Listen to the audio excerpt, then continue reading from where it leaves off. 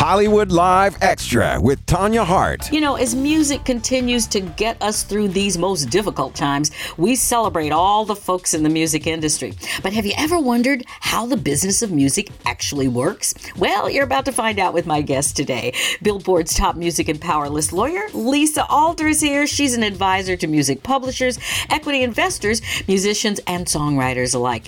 Lisa, welcome to Hollywood Live Extra. Thanks for having me. Absolutely. Now, I know that you have recently overseen some acquisitions of high-stakes stuff like the late Bob Marley and late Whitney Houston's music catalogs. But before we even get to that, let's just start with the basics. People come up with a song. You know, there's so many outlets out there now that people come up, they'll do a music video, they write a song, they do a video, they put it online, and they sometimes come up with hits. But what has to happen in terms of the publishing of that? What should people know when they start putting their music out there like that? What's the first thing they should do? Sure. Well, so they should know that the most important thing from the outset is for them to understand that their music, their song, is a valuable asset. And it is a form of property called intellectual property, most specifically copyrighted work, and governed by federal copyright laws, which is the Federal Copyright Act.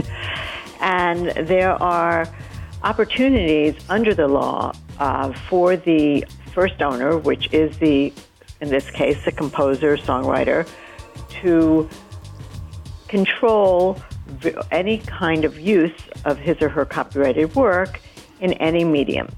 Now, in order to do that, and that means distribution, that means performance, live performance on the air, recordings, etc. There are various aspects of the law that govern different types of usages, and some of them are just industry practice. And while it's becoming more and more possible for a songwriter to manage all of those different pieces of the pie on their own, often a songwriter will turn to a music publisher who will administer the rights. And in that way, assuming that the song takes off to any degree, the publishers are the ones who really know how much to charge for different licenses, how to track that all the money is being collected from the various sources, and maybe most importantly, how to identify potential infringements and take those down. Right. Now, we see a lot of these from big, all the lawsuits from people who are who have the means to do that. But if you're a young songwriter and you've written your first one or two songs, how do you even find a publisher? Is that something hard to do without a lawyer? I mean, is that something you can actually do on your own? Well, you can, but it's hard for a publisher to, a publisher doesn't have to agree to publish everybody who writes a song, and they don't, because it takes time and expense on the publisher's part, and they're looking for songs that they believe will have traction. So at the beginning, a songwriter can function as their own publisher. And the first thing they want to do is, while you don't have to register a copyright at the Copyright Office, it's easy enough to do so on your own, online, through the portal. And that's a good thing to do, because down the road, if there is an infringement, having registered the work allows you to seek statutory damages, and also perfects your claim to that song by pinpointing a specific date and time. And the U.S. is pretty unique in that regard. The other thing that you want to do is make sure that you have registered with one of the performing rights societies. There are 4 main ones now: ASCAP and BMI, CSAC, the 3 traditional, and GMR, Global Music Rights, which is a relative newcomer in the performance area, because then your song will become part of their blanket licensing schemes, and if it gets performed in various media, radio, television, etc., those societies will then be collecting and accounting. And even, if you're lucky enough to have a public performance of the song. Right. So let me just ask you, not to interrupt you, but for that kind of a thing, is that something, again, that you can do on your own? Because these organizations like BMI, do they have a portal that you could go online and register with them?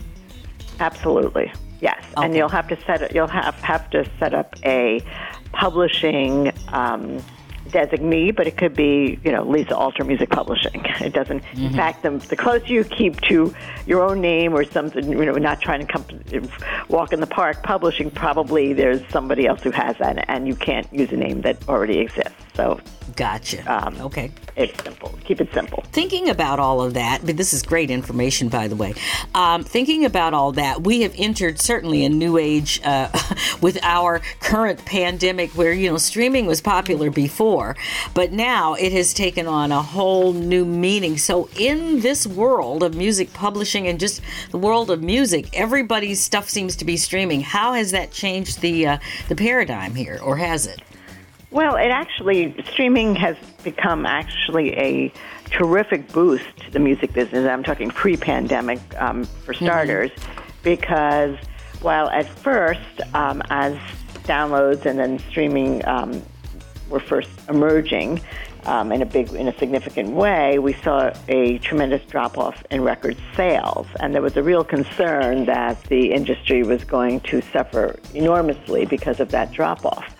But in fact, what's happened is the acceleration in the streaming has brought a whole new life into the industry. And as the streaming numbers mount, more and more people are interested in investing in the music industry, which has really resulted in a increase in the amount of money that publishers and other investment groups are willing to spend to acquire music copyrights, or even a portion of the music copyright.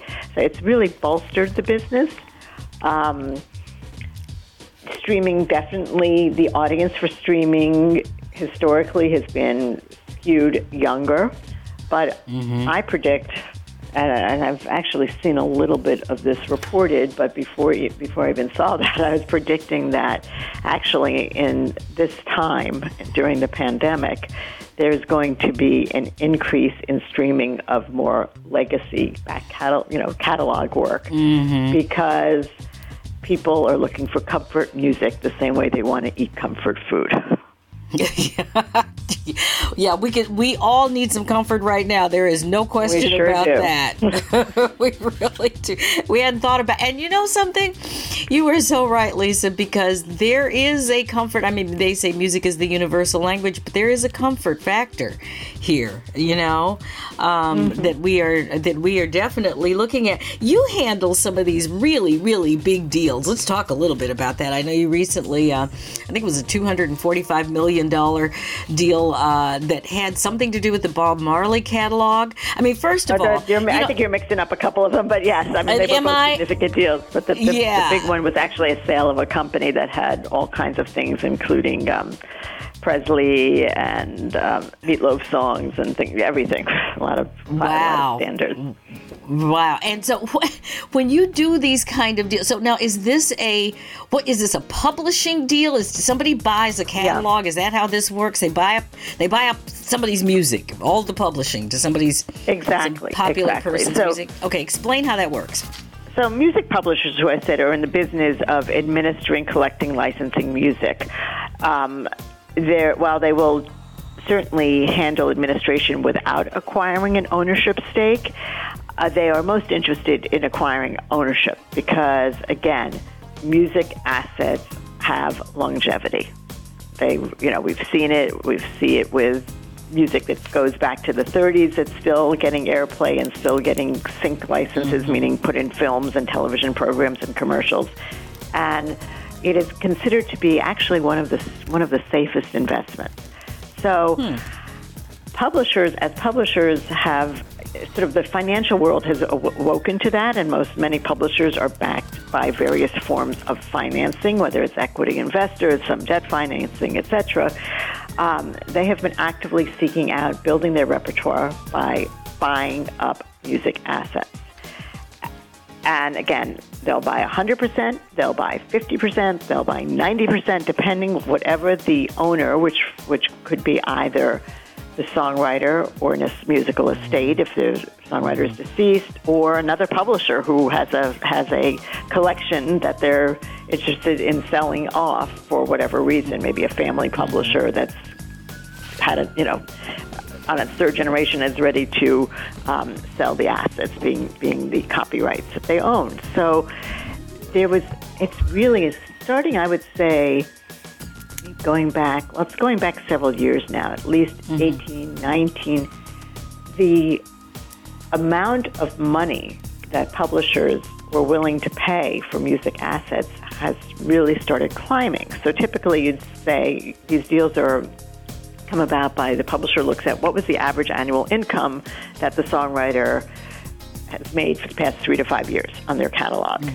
And then they multiply what that average is. They back out certain non-reoccurring uses, and then they multiply that by a multiplier. Those multipliers have gone up and up and up. So whereas in the old days they might have been 7, 8, 9, 10 at the top, we started seeing 11, 12, 16, 18, even 20, and it's virtually unheard of. When most businesses are sold, the multipliers are single digit, and we're well into the double digit for proven catalog. Now again, maybe not so much for brand new music because it doesn't have the history. But if you see something that's over a number of years been performing fairly steadily, that's a good investment. So what would you say then? I was going to say, so if you look at something like a Whitney Houston musical estate, because Whitney did not actually write a lot of her songs. People don't realize that. But she certainly performed them. So if you look at something like that, what is that catalog worth? Well, I can't comment on that because I was directly involved, so I can't talk about numbers. But the other point that I'd like to make is that in addition to buying actual songs, publishers have also gone into the master business.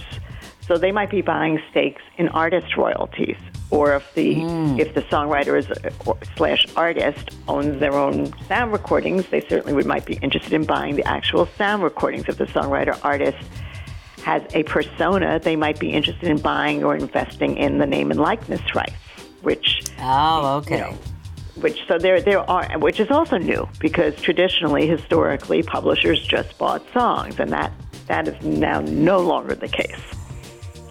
Wow. So the music business has really, really changed. Just want everybody to know that you're listening to Hollywood Live Extra. I'm Tanya Hart. My guest today is attorney Lisa Alter, who works with music publishers, equity investors, musicians, and songwriters. And we're talking about the business behind music today, which, of course, is so important. So, Lisa, when we see a lot of younger folks coming along, like I said today, who, maybe have a YouTube following. They perhaps have published, maybe they haven't, but they're on YouTube, or there was another, I forget, there's so many sites now where you can go and just put your music there. Is that a safe thing to do? Well, it depends. I mean, first of all, is it your music? So that's a really threshold question, because if you're talking about a songwriter who's performing his or her own music, it's safer. Again, I would say register the copyright. You don't want someone to infringe it. But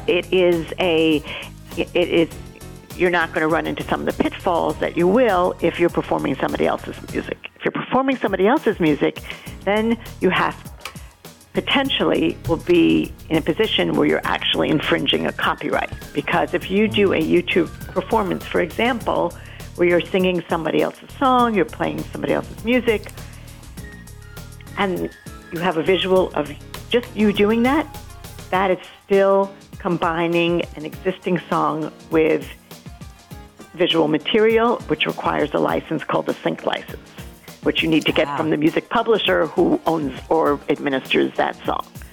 And there's a public performance component to it. There's potentially a mechanical license involved if you're using pre-recorded material. So you have to be careful about what you put up there. If you put your own music up there, then again, you're safer. You just want to make sure that you've registered your music with a performing rights organization so that if there's public performance, you get the royalties, and you want to make sure that you've protected the copyright. Got you. Lisa, thank you. But I can't let you go, though, without asking. We're now in a situation where who knows when we'll be able to go to a concert again.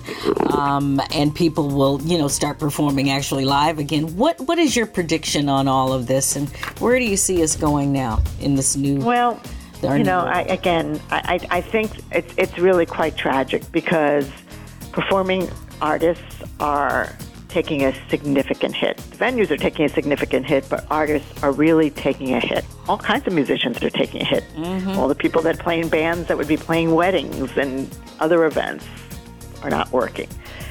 So, and I think it's going to take a while. And this is not speaking as a music lawyer, this is speaking as a person. It's going to take a while before people are comfortable re-entering public venues unless there's a vaccination. Yeah, I agree.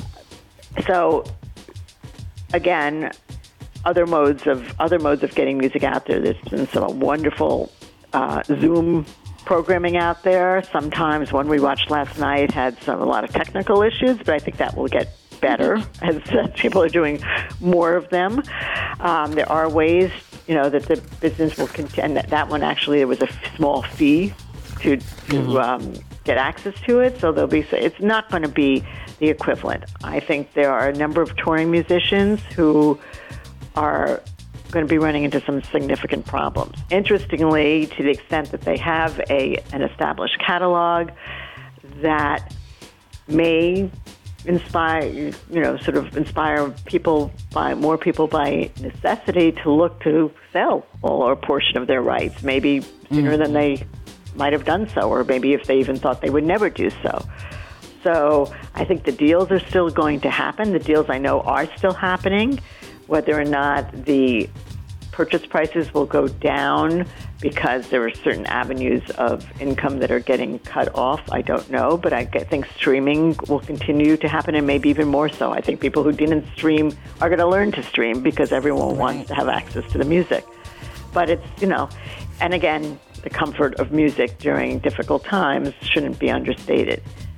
But I don't want to, I think there's some real concerns and there's a lot of industry groups that are advocating to make sure that songwriters and artists get access to some of the CARE Act money and things like that. There's a lot of guidelines out there, but it is personally going to be a big hit for people who are in this business on the performing creative side.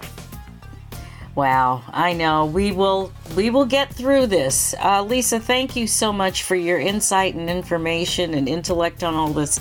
You stay safe there in New York City, lady. You too. Thank you. It's been great talking to you, Thank you. It's great talking to you too. And for everybody else, again, you're listening to Hollywood Live Extra. Don't forget to actually get the AURN app because it's easy. You get all of our programming. And don't forget to subscribe to SoundCloud, Stitcher, or any other podcast directory. Make sure you download all of these. You don't want to miss any of them. And if you love what you hear, because I know you do, please leave us a 5-star review. I'm Tanya Hart. This is Hollywood Live Extra. Hollywood Live Extra, a product of American Urban Radio Networks.